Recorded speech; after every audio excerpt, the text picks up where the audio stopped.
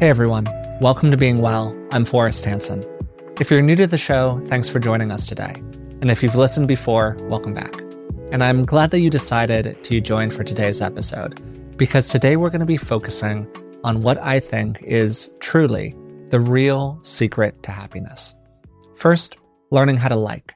This means getting better at enjoying the truly enjoyable parts of life, becoming more aware of the full stream of our experience without getting so wrapped up in the more difficult parts of it, and learning how to deliberately find more things in life to really authentically enjoy. And then second, relaxing around wanting.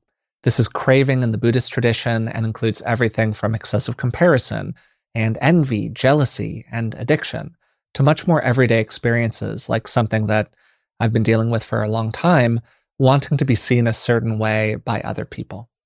Today, we're going to be focusing on how to like without getting so wrapped up in wanting.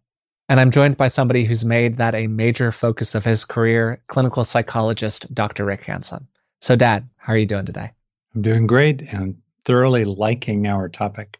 Yeah, same, very much. I was really excited for this one. A third thing to maybe just name at the beginning here that I think is essential for everyday happiness, which is what we're going to be focusing on, is getting better at coping in different kinds of ways, developing coping skills. The reason that I didn't include it is that's what we talk about most of the time, and it's what we wrote a book on together called Resilient, so if you're interested in that, you can look it up. And before we get into the material for today's episode, just a quick reminder, you can follow me on Substack. I'm writing over there now. And if you would like to support us in other ways, you can find us on Patreon. It's patreon.com/beingwellpodcast. But Dad, I would love to actually just start with you here. You've thought about these ideas for a very long time, both as a clinical psychologist and as a Buddhist teacher. And I'm wondering how you think about this just whole field of liking and wanting to kind of get us going here. Well, the first thing I want to headline is to appreciate how you are centering this topic. You're not just saying, oh, by the way, we're going to do a little casual riffing about something. You're saying, well, by the way, from my perspective, as someone with some real, in your case, expertise here, this is probably I think this is it, man. Yeah, if not it's tied for first place as one of the most central matters in a good, contributing, fulfilling life. Wow. Totally. I want to second that emotion, as they say. It's a big claim. It's a big claim. And we can talk about why that is maybe a little bit during the episode. Yeah, definitely. And of course, there's a lot of other stuff that matters too. I'm not saying this is the only thing, but I'm saying it's way up there. Yeah, it's how to be about other important things. Yeah. Like, for example, people can love, but and you can love from a standpoint of enjoying loving and being motivated toward loving without getting caught up in being lovesick, craving, turning into a stalker. Needing other people to love us a certain kind of way. Totally, yeah. So you're really getting at about how to approach so many of the things that we care about as well. So fantastic. Yeah, it's a meta skill. Yeah. I guess I would just put it as kind of a difference between, so I've walked through casinos. Probably a lot of us have been in casinos. And one time, I recall, I decided to play blackjack. And I had almost no clue. I said, okay, I'm going to invest $20. Not an expert blackjack player, Dad. I didn't really think you were, but if you had been, that would have been great to find out right now. I respect game in that area, and I thoroughly enjoyed playing blackjack with my $20. I knew it was a hard limit, and I, of course, rather quickly lost it all at the cheapest possible table, but I had a great time in the process. So I liked it, but I wasn't driven around it. On the other hand, I passed these people who would be sitting in stools, feeding quarters into slot machines, for which, as you know, there's no skill whatsoever. And they just kept pulling the lever. They looked exhausted. When the quarters occasionally started piling into the bowl, they won. There was some kind of a payoff. They would sort of glance at it, grab the quarters out, put them into their pile, and then keep shoving quarters into the slot. Frankly, like pigeons or rats pecking a lever to get a pellet or a little bit of electricity into a pleasure center in their brain. They did not seem to be enjoying it at all, and they were very driven around it. Thus, the traditional saying, liking without wanting is heaven, wanting without liking is hell. So we have these ordinary examples all the way around us. You're familiar with my example of aspiration without attachment, in which I talk about trying to succeed at a level of rock climbing that was pretty much a stretch. But I went for it, but I wasn't attached to the outcome. So that would be another example of where we can really care about things. We can bring passion to it. We can feel disappointed or sad if we don't get it in normal ways, but we're not invaded in the core of our being by a compelling, overwhelming sense of drivenness related to whatever it is. There's a lot of interesting stuff about it in terms of biology and how we evolved to like and how our systems in our brain get going when we shift from, I would call it healthy desire into kind of driven wanting in the way we're using that word here. There's good biology there. There's some interesting brain science as well. We're going to get into it. In the ultimate, it's about living in the world on the basis of a profound underlying contentment and equanimity, even as your heart is touched by the sorrows of the world and you do the best you can about them. As you said, we're going to talk a little bit more about like the hard science side of it in terms of the underlying neurology and neurobiology. But I actually just wanted to start with the psychology here. Ask you, as a clinical psychologist, there are two major impediments or issues that I see people have over and over again in this area, and that I've seen inside of myself, frankly. And the first is inhibition around liking. This can kind of take two forms for people. First form is there's just nothing in my life to like. I don't like my life as it is. There's a lot of stuff that frustrates me about it. There's just not that much that's very enjoyable that's going on. That's kind of one inhibition that people have. Another inhibition that people have is, for whatever reason, and I'm really curious what your take is on this, just like not letting themselves fully enjoy something that's enjoyable. This sort of funny thing that'll happen with people where I think of myself, I'm eating a dish of ice cream. This is like a basic enjoyable activity, right?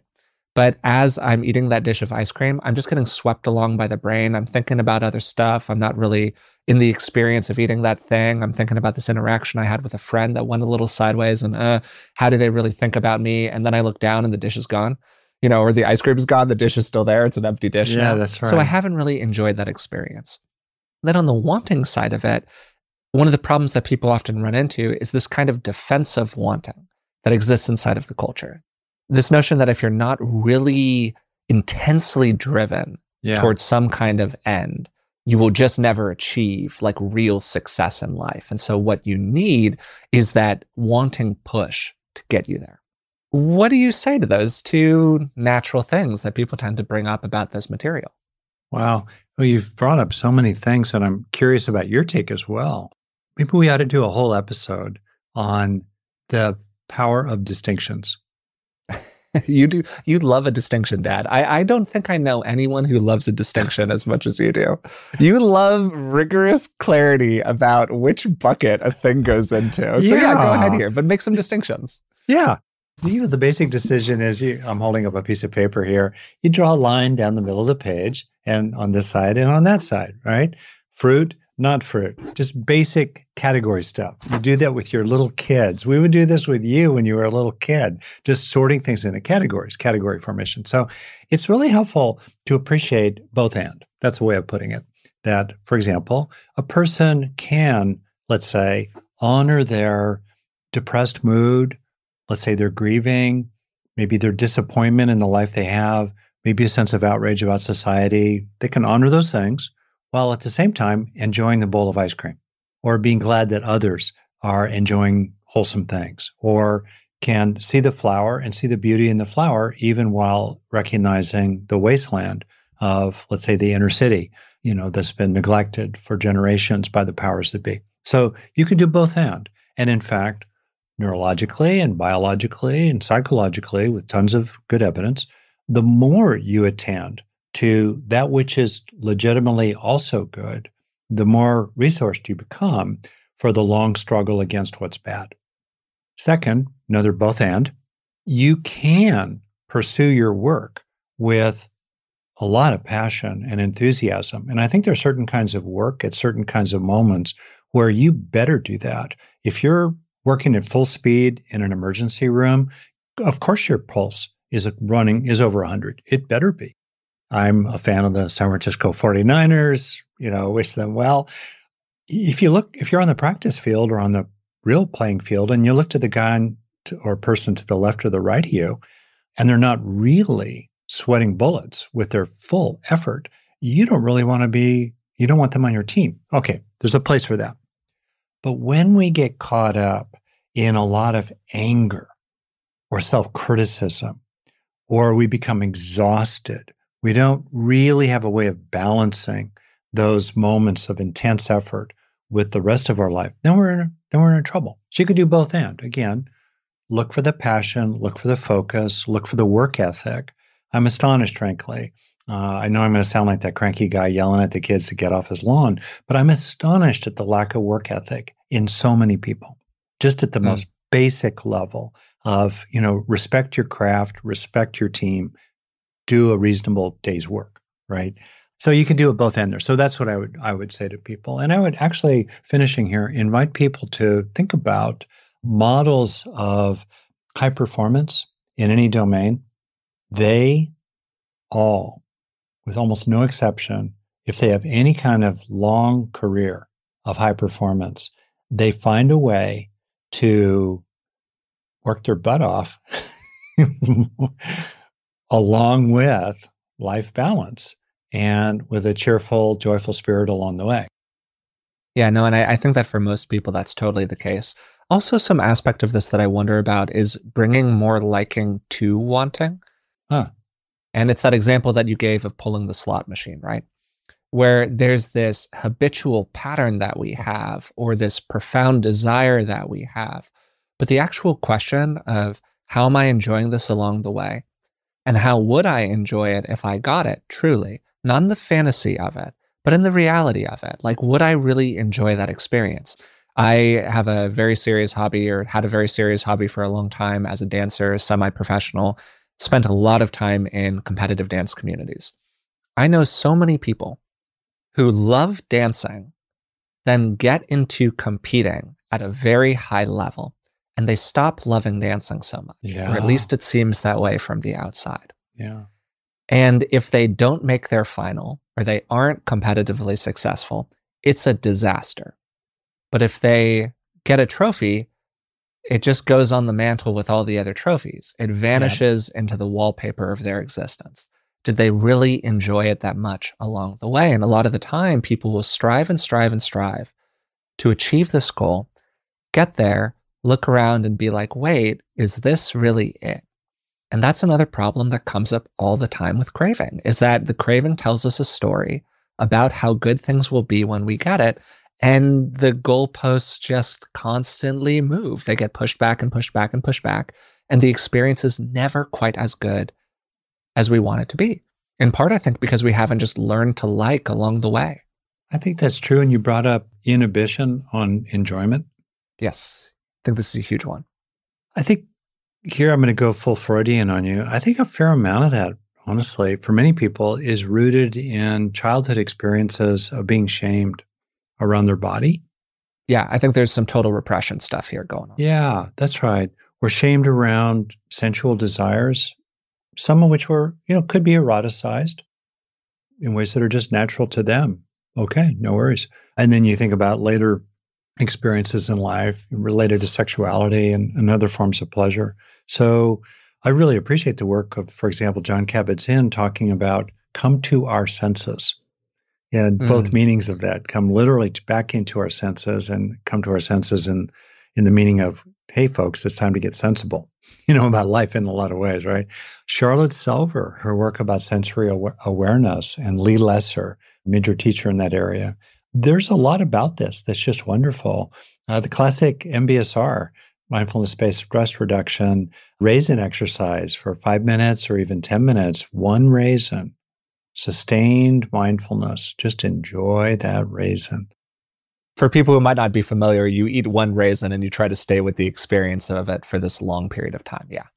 So yeah, I think that's really true. And you're also really getting at being in the present. Yeah, totally. I mean, if you think about so much about wanting is about the future or, or the past. Yeah. I'll call it negative wanting, regrets related to not fulfilling wants, which often have to do with the past. And liking lives in the present.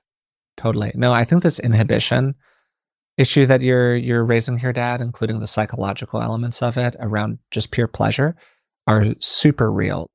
Not to do the we live in a society thing, but like we live in a society that has this like two funny things about it. On the one hand, it is hyper-sensualized and hyper-sexualized.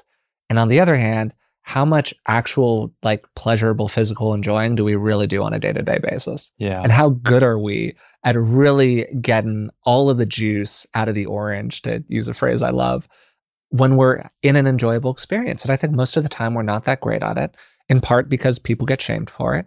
They feel silly when they do things that their body actually likes. And I'm not even talking about like sensual experiences here. I'm talking about you do something at work that you enjoy and you authentically enjoy it for its own sake. And you kind of have this impulse to like move your body a little bit. Yeah. Or to like do something really quote unquote cringe, like give yourself a high five or whatever it is, like some other kind of like, do I really want to do that sort of thing? It's like, life is too short, man. Just do it. Just like do what you can to actually enjoy an experience, because that'll help you stick with it so much. It'll feel good on its own and motivates good behavior in the world. And I just think we're really inhibited around that stuff. Is there anything that was real for you as an example related to either allowing yourself to enjoy it and or really kind of foregrounding it as something that's to be deliberately focused on bringing more enjoyment to? Yeah, I think that a lot of the sources for me with this stuff is really exactly what you were talking about. I think it was not early childhood, but childhood experiences with other kids and experiences of feeling like my enthusiasm about something really rubbed other people the wrong way. Yeah. I just came across a little too enthusiastic, a little too energized, a little too big and loud and wanting to play. And other kids were like, whoa, that's a lot, man. Even in understandable ways. And that just really caused me to get a little inhibited around self-expression and around the pleasurable aspects of that kind of enthusiasm. And I think that you could frame a lot of my, I don't know, from 20 to 36, where I am now, as a journey to reclaim that enthusiasm, which got kind of trained out of me. To answer your specific question, which is like, how do you do that? For me, a huge part of it was frankly getting out of my head. I'm a very cognitive person. That probably comes across on the podcast. That's my natural resting state. But so much of enjoyment is sensory. Yeah. It's not driven by our thoughts. It's driven by body sensations and associated feelings. It can be driven by our thoughts, but the house of it is in the body. What a phrase, the house of your body. Thinking about that a little for myself, I want to create a model here, or name a model in which emotion, and we could say this as well for things in life in general. You could think of these two dimensions. Is it affectively negative or positive, or sensory, let's say, negative to positive? And then you have this other dimension, low intensity to high intensity. That gives you kind of a quadrant, right? You can have intensely negative experiences. You can have mild negative experiences. You can have mild positive experiences. You can have intense positive experiences. And there's a lot of life that's about mildly intense liking that's really worth paying attention to. Subtle enjoyments of various kinds and learning how to find them. Like, one of the things I've actually kind of played with, tried to do, is to learn how to help myself learn to like something, including something like, honestly, the pattern in a brown rug, just an ordinary kind of 10-year-old rug. I'll look at it and I'll help myself just find beauty in it, like it, be amazed by it, for example, right? Then there are experiences that are very positive and very intense.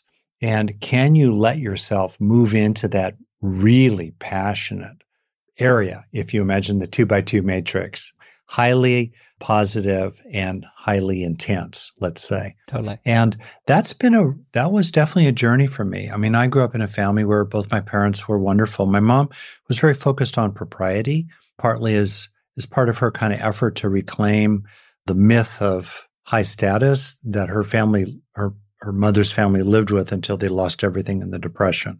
And then they lived in kind of genteel poverty after that. And for my dad, it was more buttoned down, kind of North Dakota, Lutheran, Methodist, Midwest kind of culture. Family of ranchers, born in a sod house, the whole thing. Yeah, strong silent types.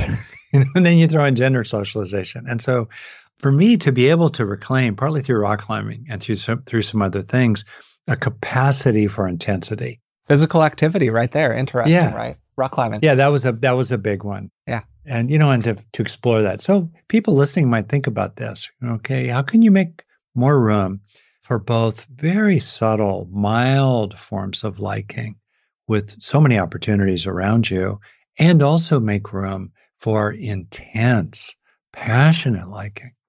And noting, by the way, as you know, that as soon as you try to hold on to the experience of what you like, but because you want it, you want to reify it, to essentialize it, to keep it, to possess it, to stabilize it, as soon as you try to hold on to it based on wanting, the liking goes away.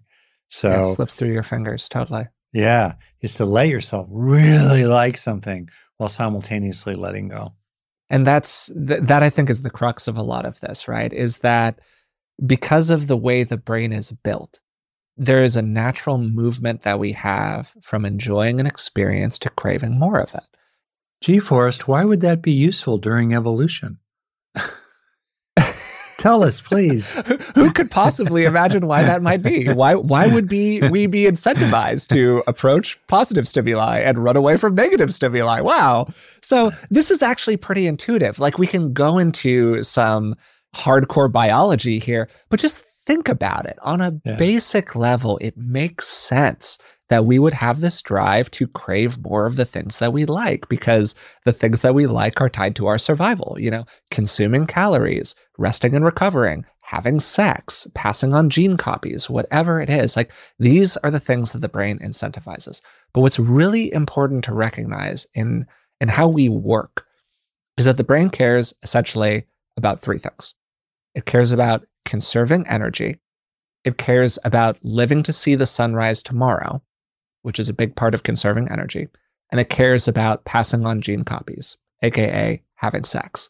That's what it cares about from a biological standpoint. And it's really important to recognize that enjoying life, while nice, is actually not on that list. And there's often a pretty big gap between enjoying life and fulfilling those three goals. So while those three goals made us the most successful species on the planet and were essential for our survival under incredibly harsh conditions thousands, if not millions of years ago, these days, they got a lot of problems associated with them.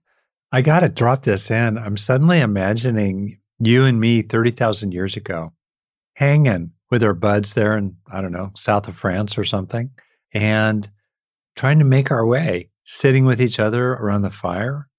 I don't know why I'm going there, but hey, I like it. It's fun. I think maybe part of what you're saying here, Dad, that's kind of funny about it, the notion of the two people 30,000 years ago, is that some of these problems that we're talking to are kind of first world problems. Or maybe another way to put it is they're 21st century problems. If you're 30,000 years ago, you're mostly focused on, living to see the sunrise tomorrow. Problems are immediate, they are intense, and they are intimately tied to whether or not you survive. Yeah. These days, thankfully, for most people, if you're in a position to listen to a podcast like ours and take an hour out of your day to do it, that's probably not the condition of your life. Your life is focused on problems that are amorphous. They feel highly threatening, but they're often not right now, this moment. And we live in this constant haze, this, as you've described it, this pink zone, where we're neither really totally rested in safety and security and comfort, but also really not under immediate threat. Yeah. And that creates this fuzz of anxiety and stress that permeate our lives. And that fuzz, I think, is one of the reasons why it's actually really hard to drop into liking. And it's also one of the reasons that we're so sensitive to craving, because there's always something to be a little bit worried about.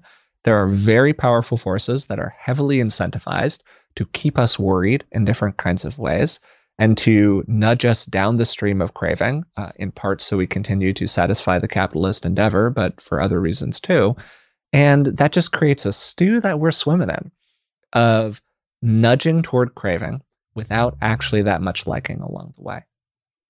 A breakthrough for me was to realize that I could be strong and determined and firm and enthusiastic without being hijacked by wanting or craving, and without getting incredibly invested in the results.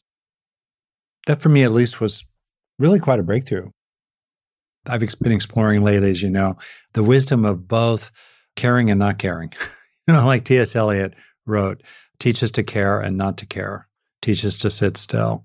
And that's been a real big one. And I just want to kind of name it and foreground it. And I guess I want to ask you, is there a concrete example of maybe an area in your life that you've really been exploring in which you're bringing your whole heart to it, right? You're liking, you're caring, but you're not letting yourself get caught up in drivenness about it when in the past maybe you had been? A really big example for me these days that in some ways I'm practicing with to an extent right now as we're doing this conversation relates to my work life and relates to aspiration around wanting people to perceive the work a certain kind of way. In other words, wanting them to like it, wanting to achieve at certain levels of success that could maybe create other conditions in my life where I would be able to provide for other people or, retire at a reasonable time or whatever it is. And then more ego-driven stuff, stuff around being told a story as a young person. And this is the classic, like, gifted kid problems, for a whole generation of quote unquote gifted kids who emerged into the real world, thought that they would just continue to be praised endlessly. And it turned out, actually, sorry, we're going to give you like economic collapse instead. There's an aspect of it where you have aspirations for yourself. Like, I want to be as successful as fill in the blank person. And there can be a lot of craving around that. Certainly for me, there can. And a place of practice for me has been shifting more into enjoying and appreciating and having self-respect for the work that I do and the kind of content that I make. Like, we were talking recently about the kind of podcast that we have, Dad. And we have a podcast that probably isn't going to appeal to everybody. That's okay. And really coming to terms with that while retaining, a feeling of real authenticity has been super important for me and has been really tough, honestly. Like, I've really struggled with it at various moments in time. And so getting into more like a feeling of enjoyment of what I'm doing in the moment, as opposed to thinking while I'm writing about how good something's going to do or whether or not other people will like it, has been a total place of effort for me that I'm still working on, that I'm not a finished product around at all. Does that make sense? As your friend, I'm really glad for you and encouraging the process here. And I very much relate to it.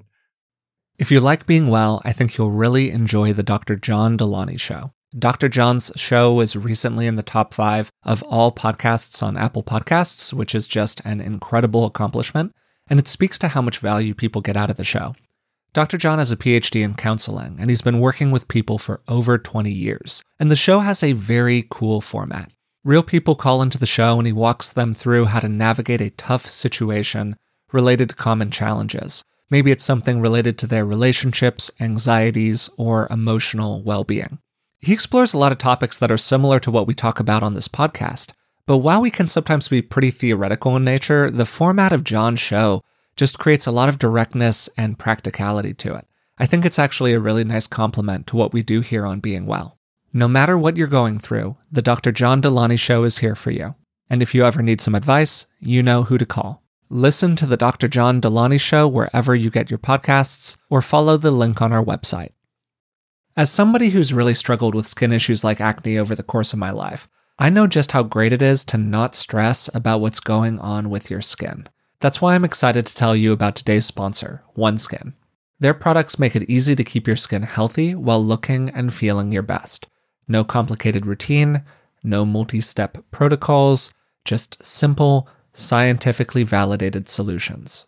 The secret is OneSkin's proprietary OS01 peptide.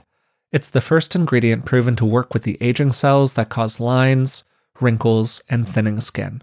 And as somebody who's used plenty of complicated routines in the past, I love the simplicity of using their OS01 face topical peptide.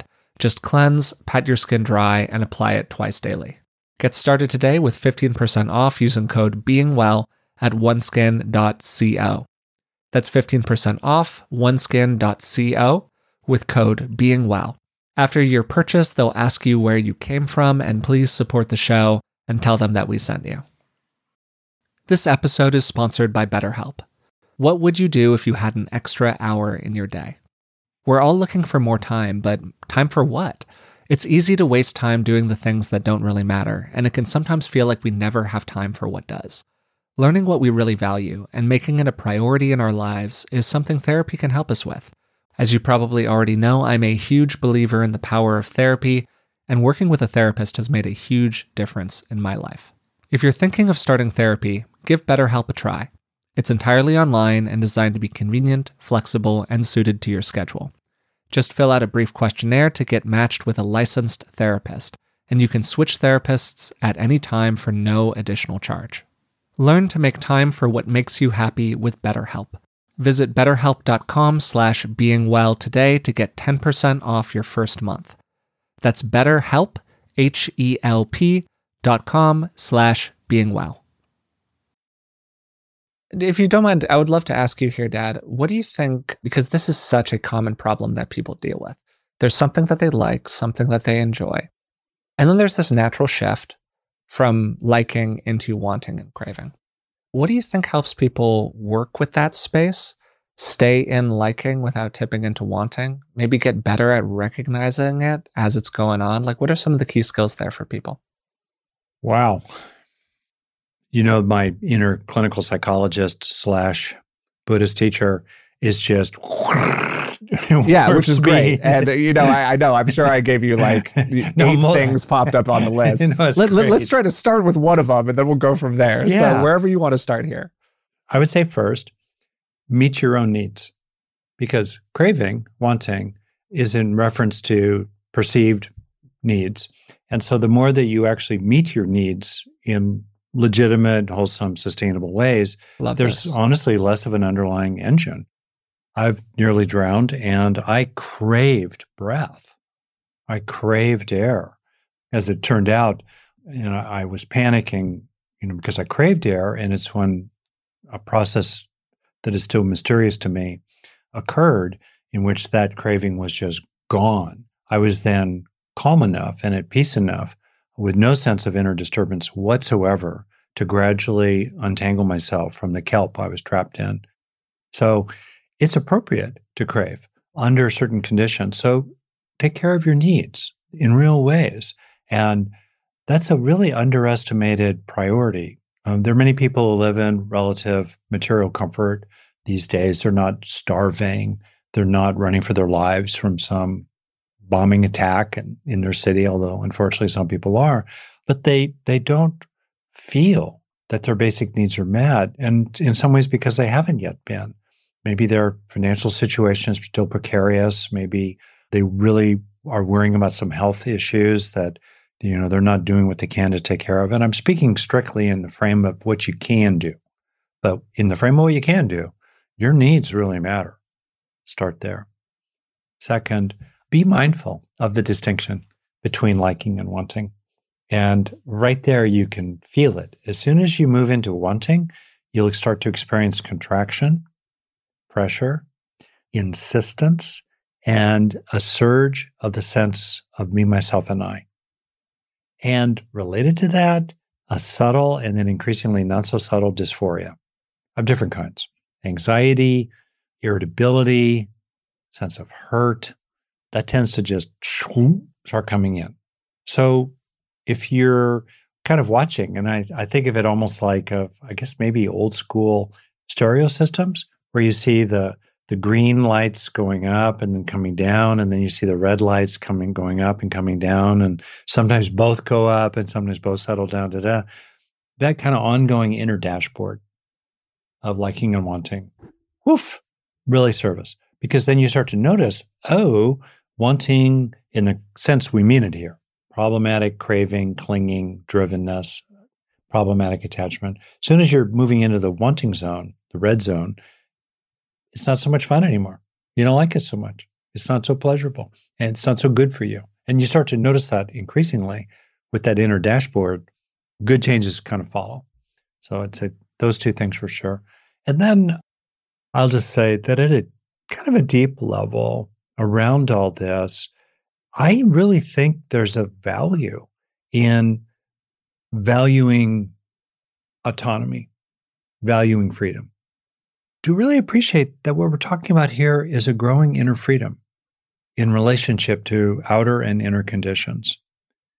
They're occurring, and some are pleasant, some are unpleasant, some are relational, some are neutral, none of the above. They're occurring. But in our relationship to them, we claim for ourselves a kind of freedom. I don't want to be a puppet. I don't want to be bossed around by the ancient little craving addict inside my brain. I don't want that. I don't want my wants to dominate me. I don't want to be dominated by them. I don't want to be bossed around by them. I want to be able to choose what are my real purposes, what do I really care about. And I don't mean to shame people. I mean to really appreciate, to have kind of a jaundiced view about being pushed around by your wants, right? So I would just, okay, 3 things. What do you think of those? Well, I think they're really important. They're totally central. I love that you started with satisfying essentially useful wants is maybe a way to put it, essential needs as the basis from which we can work more skillfully with the wants that are kind of getting in the way of our happiness. Because pick your model here, Maslow's hierarchy or whatever else, like we are needy beings. And that's part of what I think is important to recognize here too, is we make being needy just the worst thing that you can say to another person, right? Nobody wants to be needy. Yeah. We're all needy, man. It's right. Okay. Including we need to be loved. Got it. We were talking about survival early on and how wanting is tied to the survival system of the brain because it leads to us pursuing things that are good for meeting those 3 core goals that the brain has. Guess what one of them is? Relationship. Being with other people. Being seen as a useful member of the band so you don't get kicked out of it, because that essentially was a death sentence thousands and thousands of years ago, right? You're not going to survive on your own, and you're certainly not going to pass on genes on your own. So you need other people to like and love you. So yeah, that's a total fundamental need that we have. And so feeling that way, there's no shame in it. It's really okay. A lot of this is about what is our relationship with our needs and what's the influence that they have over our life. And so I would love to ask you about one subset of wanting, Dad, that I've really struggled with myself. And I call this the search for the slightly better experience. And so I'll try to model this for you and you tell me what you think, okay? I'm already completely interested. Oh, okay, great. Awesome. There's this funny thing that I've seen in myself. I think I've recognized in other people. You're in a situation or something is happening that is pretty good. An example for this for me is I got into this pattern for a long time when I was in social situations with other people. I could absolutely find things in that social situation to really like. They were fun on their face. I'm with other people I find basically enjoyable. I'm in a situation that, I don't find deeply uncomfortable. It's just like a normal social environment, right? As that is happening, there's this kind of little shift inside of my brain where these other thoughts start coming up. All of a sudden, I'm looking forward to the next time that we do something like this that's maybe a little different. It's a little better. It's a little more the way I want it to be. I'm picking all of these nits habitually. I'm finding ways where there is some slightly better experience that's kind of on the horizon for me. And so I've shifted there from enjoying what's going on right now into craving this slightly better version of the thing. And that really takes all of the enjoyment out of whatever is going on for me in the moment. And this is a pattern that I had for, I think, a really long time, actually. I habitually did this. It led to frustration with other people, frustration with my friendships, because they weren't quite the way that I wanted them to be, even if they were like pretty darn good. And I'm wondering if you think that this is something that people do, or is this just a me problem? And then how people can work with that tendency to do that little shift into wanting something that's a little bit different, a little bit better, when what's going on right now is really pretty okay. That's so interesting. May I ask you a few questions? Yeah, totally. When you're doing that, think about the distinction. between a purely cognitive process of assessment and discernment and making little mental notes. I'm thinking of people who cook for a living. And they're thinking, oh, this was good. How can I make it better next time? So there's a purely cognitive, kind of appropriate that was a piece analytic of it, totally. process. Okay. Distinguishing between that, what's the underlying mood? Is there an underlying sense of discontent, some frustration? Frustration. Mm-hmm. Yeah. This feeling of not quite getting what you want. That there's this itch on your back that you can't quite scratch. And you keep on scratching around the itch, and scratching around the itch is pretty good, but it's really not quite scratching the itch. Does that make sense? Great. Underneath that frustration or discontent, what longing is there? Oh, what an interesting question. Well, I think you're right. I think there is a longing there. I think it's hard for me to put my finger on it in terms of like expressing it in clear language, but I do think that there is this feeling of like wanting a kind of amorphous thing that's sort of hard to put your finger on. Yeah. If we were doing real therapy, we would start time. unpacking that. Totally. yeah, absolutely. Yeah. But also I'll just, because we're doing like a therapeutic because we're podcast. on a podcast right now. Yeah, totally. Yeah, I'll kind of move a little more rapidly myself. Yeah, please. Which might make some real therapists listening, they might be cringing, like, oh, Rick, slow it down. But okay. Around that longing, just to name some things, there might be a kind of a childlike longing for certain kinds of experiences. Yeah, totally. Okay. Such as like for a just world, or to be deeply heard in a way that's not quite happening, and the rough and tumble of just hanging out with friends, at a restaurant or something, deeply heard, or a longing for a sense of purity or infinity. Some people do talk about that kind of thing, or a longing for a love, to be immersed in a sense of love and relatedness that feels utterly carefree, utterly content. There's an aspect of that purity bit that feels true to me, which is more about like this feeling inside that it should be more fun than it is, if that kind of makes sense. Like it's not as fun as this is supposed to be the thing that's really fun. Oh, maybe, wow, this is actually really helpful for me. I think that there's a craving story that's happening here. Here's what I mean. You've looked forward to the thing for so long. You've idealized it in your mind. This is the thing that you were really excited to be doing with other people. You're jazzed up for it. There's so much wanting that's happening in the system. You're wanting. You're looking forward. And then you get in the room and it's just what it is, which is you're with your friends and you're hanging out and it's okay, but it is what it is. It is not good, nirvana, not great. You know what I mean? It is good, not great. Or, hey, it's great, but it's not perfect, whatever it is. Like there's a gap there, right? Because nothing is ever as good as the idealization, right? Yeah. So I think that is actually what's really going on here, that I was sold a story by the Craving that was not accurate, that was just short in the moment. And my perception of that, rather than doing something called technically updating the reward value of the experience. So this is when we look at our experiences and go, hey, your brain is selling you a false bill of goods here. It is selling you something that it cannot deliver on. Our experiences do not deliver on that because we live a real life with real problems, real imperfections, right? Yeah. But instead of updating the reward value and just going like, oh, it's good to look forward to this. Looking forward to stuff is great, but anticipating nirvana is just not going to happen here, dude. Rather than doing that, I was making the experience wrong. I was saying, oh, the problem isn't the wanting. The problem is that this experience isn't quite right. And if it were a little more right, then my wanting would be accurate. Does that kind of make sense, Dad? I think that that's what's happening here. Oh, for sure. And you're in the middle of insight, which is awesome, right? Oh, thank you. Love that. Yeah, no, totally. This was helpful for me. Yeah. If it's okay, I want to kind of restate a little bit of what you said there. Yeah, totally. Oh, just back at you, something you were going to bring up in this conversation. I'm sure we'll get to it. In effect, you're speaking to a prediction error. In other words, right? Yes. The brain, I call it the inter-ad agency with regard to both threats and opportunities, negative and positive, tends to overdo it to motivate, monkeys and lizards and, goldfish to just really do what they have to do to stay alive.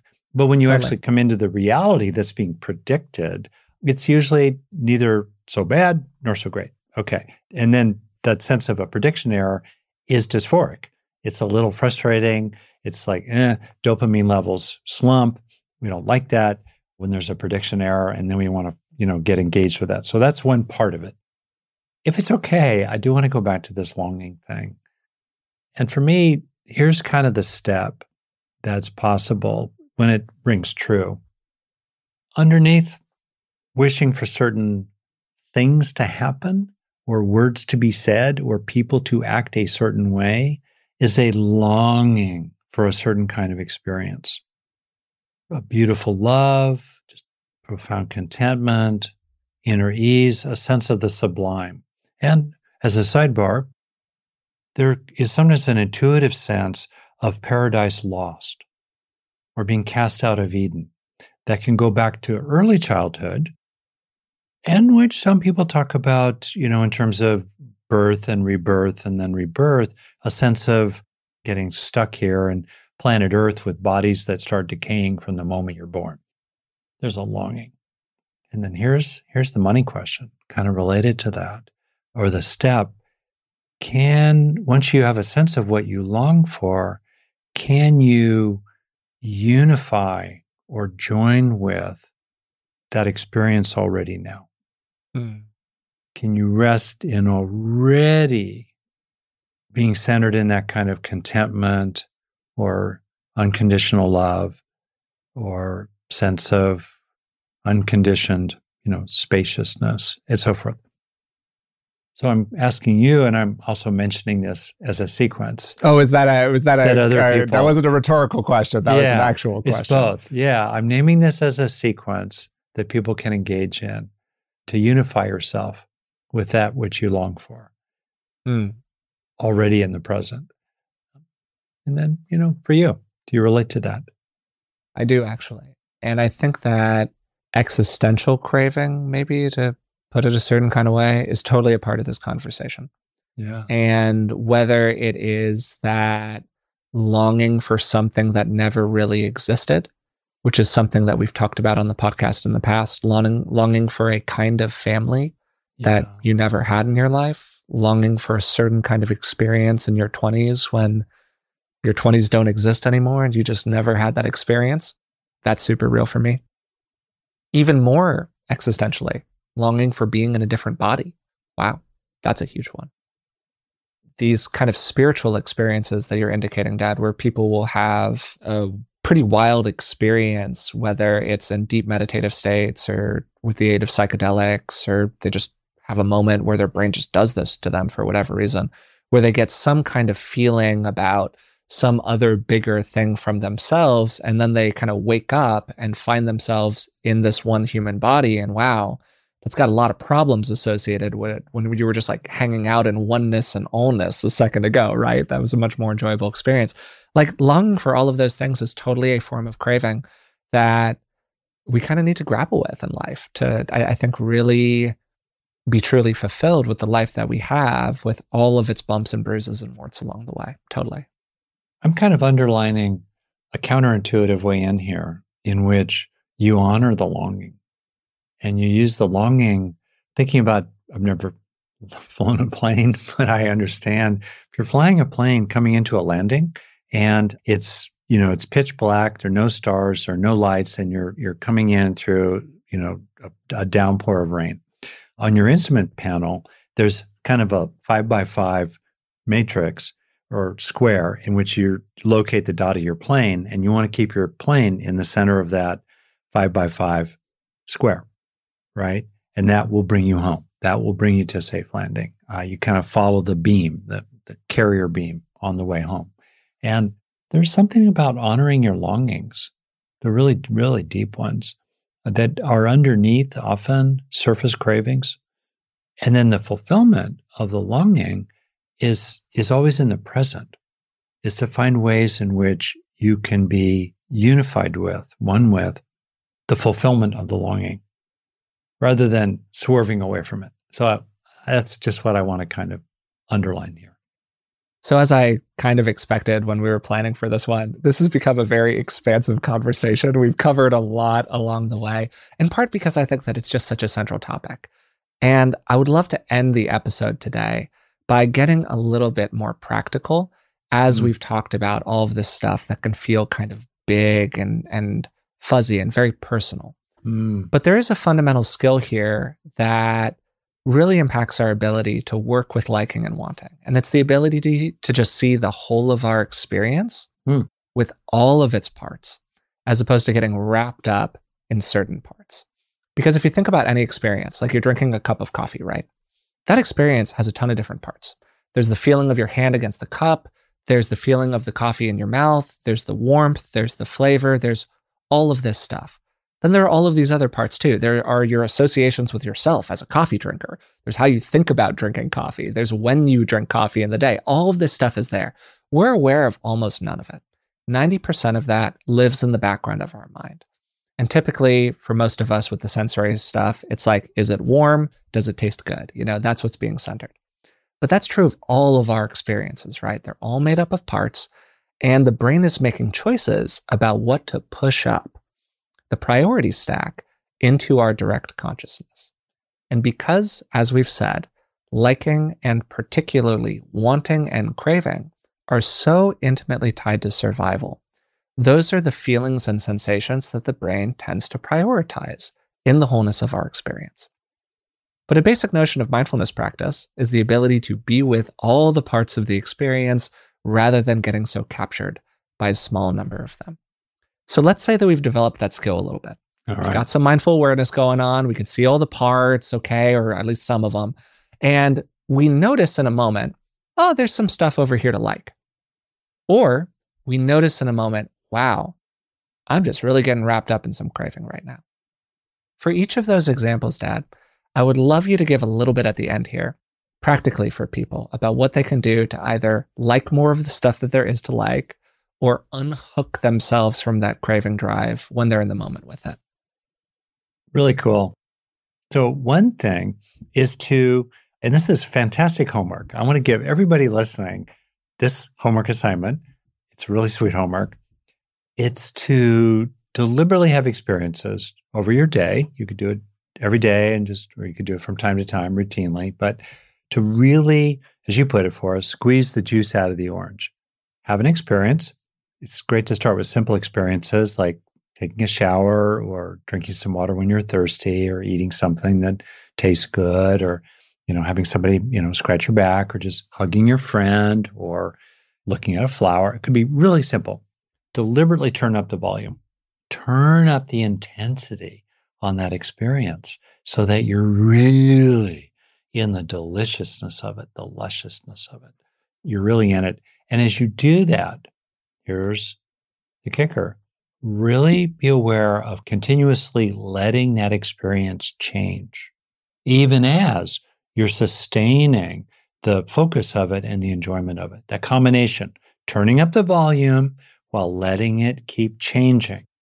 I don't know if I've ever heard you give that specific cue before, Dad. I'm sure you've done it probably actually more in the meditative stuff that you lead as opposed to the stuff we do on the podcast together. But I think that's a great cue. I really love that.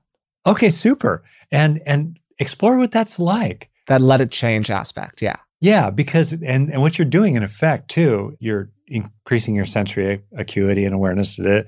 You're also counter-training a brain that's designed to, the better it gets, the more the brain wants to hold on to it. The brain's designed, as you say, to want what it likes, to crave what it enjoys. And instead you're defeating it, you're undermining it, you're dissolving it. So that I would say that to people. That's a really good practice.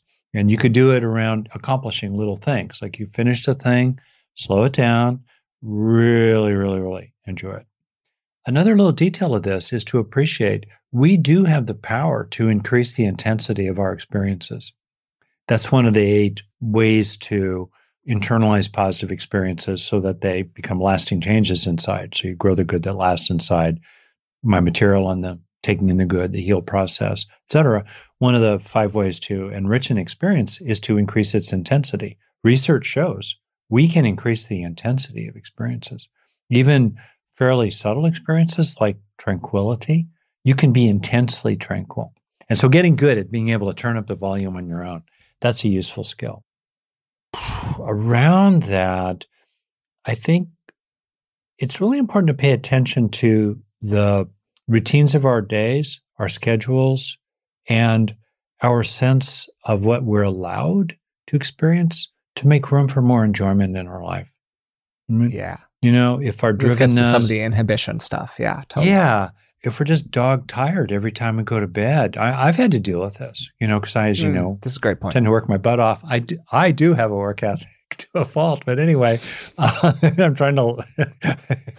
With you, maybe it needs to relax. I know, I'm trying to be pull less- it back a little bit, buddy. I know. We might be I'm trying to be wandering less- into craving territory. Yeah. Who knows? I know. Oh yeah, driven. Oh, the puppet, right? Just automatic. Yeah. Just automatic habit. So yeah, I'm trying to be less work ethical, if you follow me. Anyway, is to take a look at what you're crowding out and what you're exhausting, and also what you feel entitled to. Do you feel entitled to take breaks when other people are working? Whoa. In terms of gender socialization, how do you feel about being witnessed by others doing things that somehow are counter that socialization in terms of personal enjoyment, like not being so on task, for example? So I think that's useful too. Can I do a thing on craving? Yeah, I'd love to end here with you're in the knot. The craving process is happening in the brain. You got that thing that you're going after in a way that just doesn't feel good anymore. Yeah. What do you do to untangle yourself from it? Yeah. Go wide. What I mean by that is, for example, notice tension in your body. Craving has a sense of pressure and contraction. So pressure, contraction. Think of that as a kind of knot or a place of squeeze, right? You could, as I'm doing right now, you could put your hands together, you're making a fist, you're squeezing the fist. What I'm calling go wide is just a general felt sense, an idea, an image of opening out. Opening out. There you are with this really intense should in your mind, a rule, a standard, a goal. I must, I should, right? Well, cognitively and emotionally, there's a certain contracting around that. Instead, open it out. What else is true? What are other values in your life? What else is in play? Often when we're caught up in craving, the sense of self really intensifies as this localization, again, that's knotted. It's contracted. It's sort of congealed. Go wide. Open out that sense of self. Lift your gaze to the horizon. Be aware of so many processes in reality altogether that are operating. All this might sound kind of abstract. It's actually really quite felt. That's a real clue. Craving involves pressured contraction. So if you release a sense of pressure and you are less contracted, less craving, you can still be fully purposeful. That's also really interesting to explore, how to be purposeful and passionate and open to positive, wholesome currents carrying you along, but doing so in a way that has a sense of streaming in it rather than pressure and contraction. That's a really summary introduction to an extremely deep topic.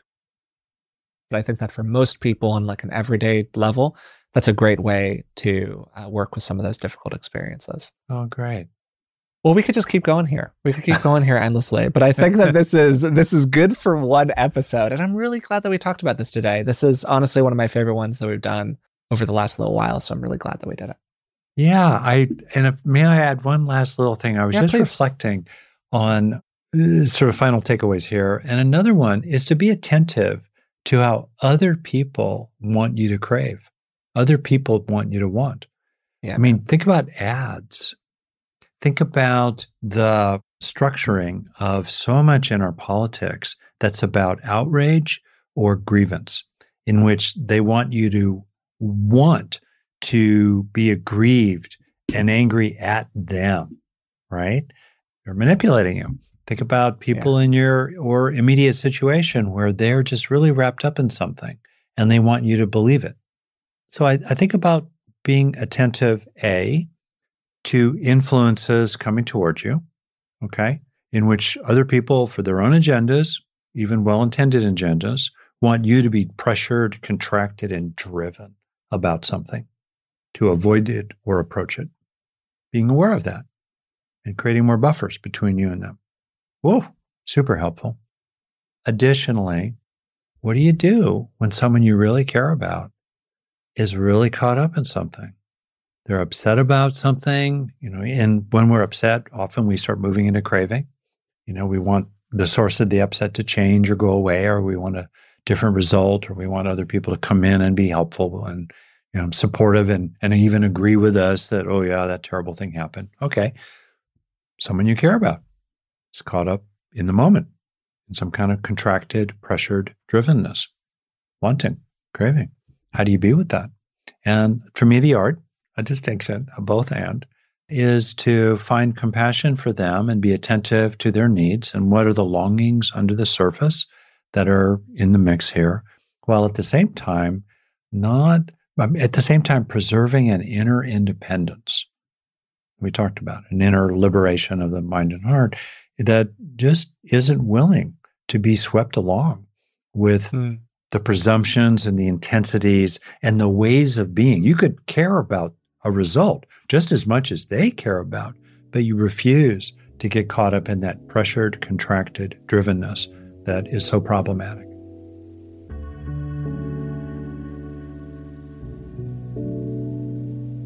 I love today's episode, which focused on, as I said in the intro, in my opinion, January 10th as we're recording this, what's the real secret to happiness? Everyday happiness, normal happiness. We have constrained lives, circumstances are imperfect, what can we do anyways? And for most people, I think that that's two things. First, getting better at liking. And this means enjoying our experiences more, getting better at looking for experiences to enjoy, finding the little parts of life that we really can feel as enjoyable for their own sake, and then working with inhibitions that people have often to different kinds of liking. And the second thing we can learn how to do is relax wanting. In the Buddhist tradition, this is talked about as craving, and it includes everything from addiction to jealousy to excessive comparison to little tendencies that we talked about during the episode about the brain looking for some slightly better version of the good experience that you're already having, or finding other ways to want something else even when life is pretty good around you right now. And those two tendencies that the brain has, to not really enjoy things fully in the moment and to look constantly for new things to like, are based on our underlying neurobiology. And we didn't talk too much about that during the episode itself, so here in the outro, I'm going to spend a little bit more time unpacking some of the basics of that. So in order to be able to tell what's going on out in the world, and therefore to make any sense of our experiences, of our senses, of how we feel, and also, importantly, to be able to survive, it needs to be able to sort different experiences into different buckets.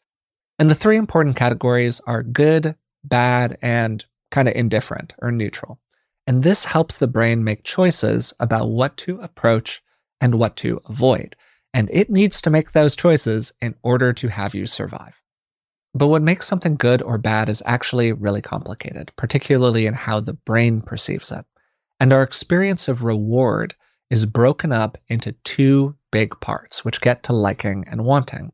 First, there's liking, and this is our experience of and reaction to pleasurable hedonic tone.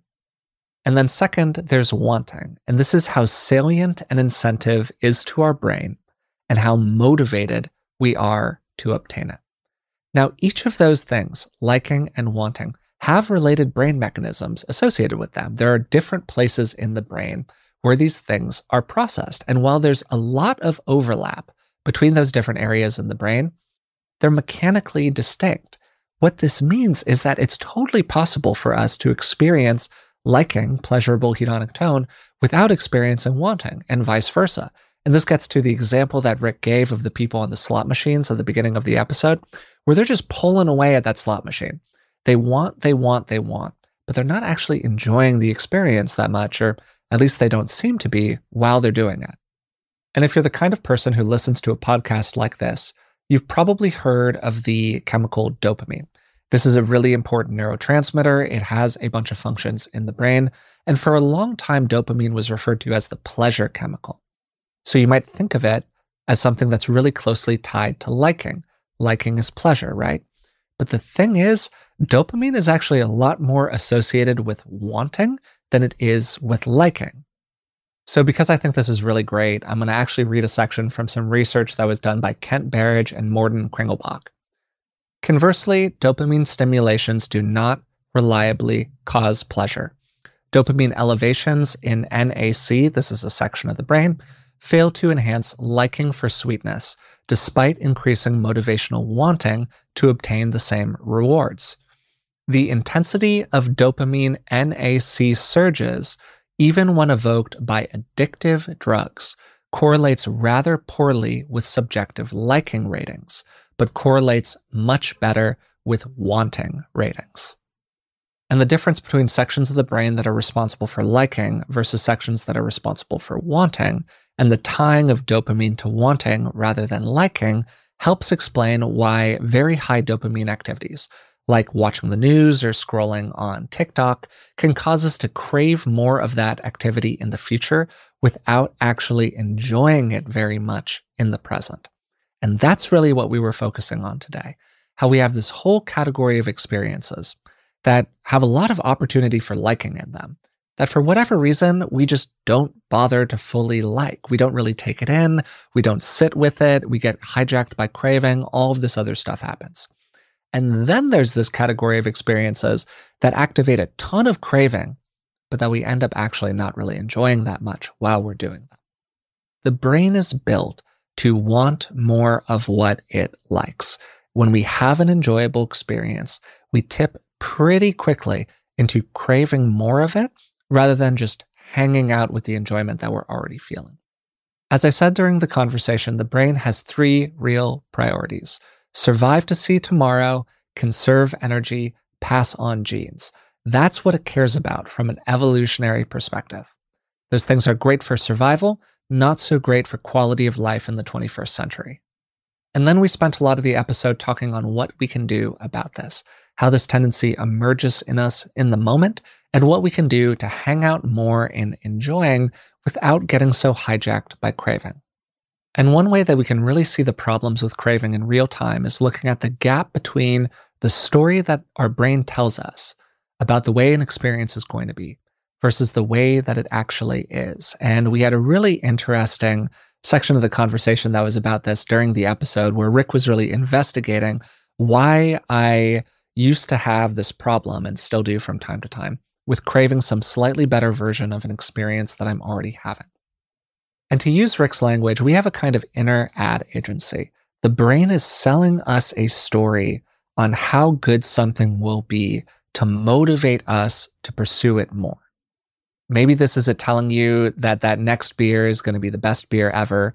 Maybe it's telling you that if you just keep on pushing to achieve this thing, then people will finally like you. Now, the problem is that, of course, an idealized experience, an idealized vision that the brain is selling us for how good something will be or can be, it's probably never actually going to be that good in real life.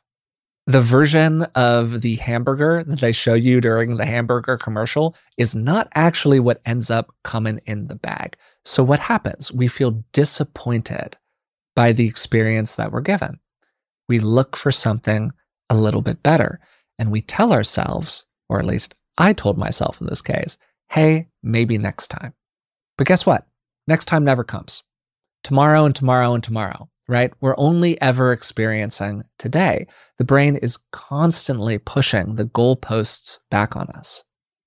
And this is only made worse by all of the many forces in society that are pushing us to want more without actually enjoying, because craving is a great way to sell stuff. So, okay, a couple of practical pieces of advice that Rick gave. When you find yourself wrapped up in wanting, try to take a wider view. Try to see the whole of your experience without being so captured by any one part of it. Recognize what's also true for you.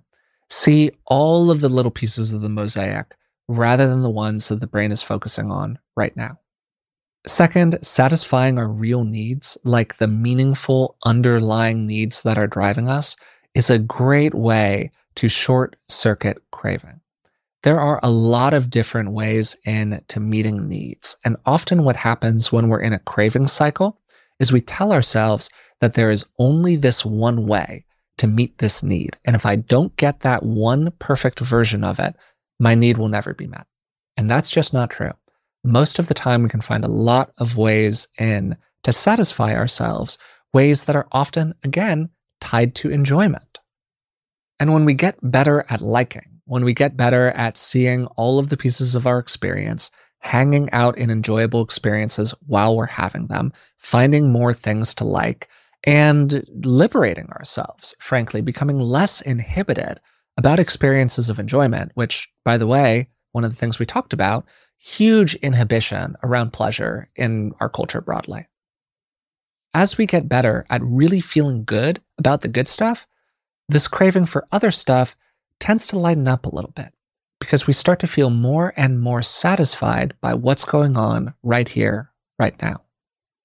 This is not a perfect solution, unless you become an enlightened being in some kind of way, unless you really get to the end of the road here, you are always going to be grappling with this throughout your life. Almost everybody is. Even when you think you've reconciled some of these issues, you will see craving and wanting and problematic forms of desire pop up in the brain. It's literally what it's built to do. It's not about not craving anymore. That's a target that's probably not reachable for most people.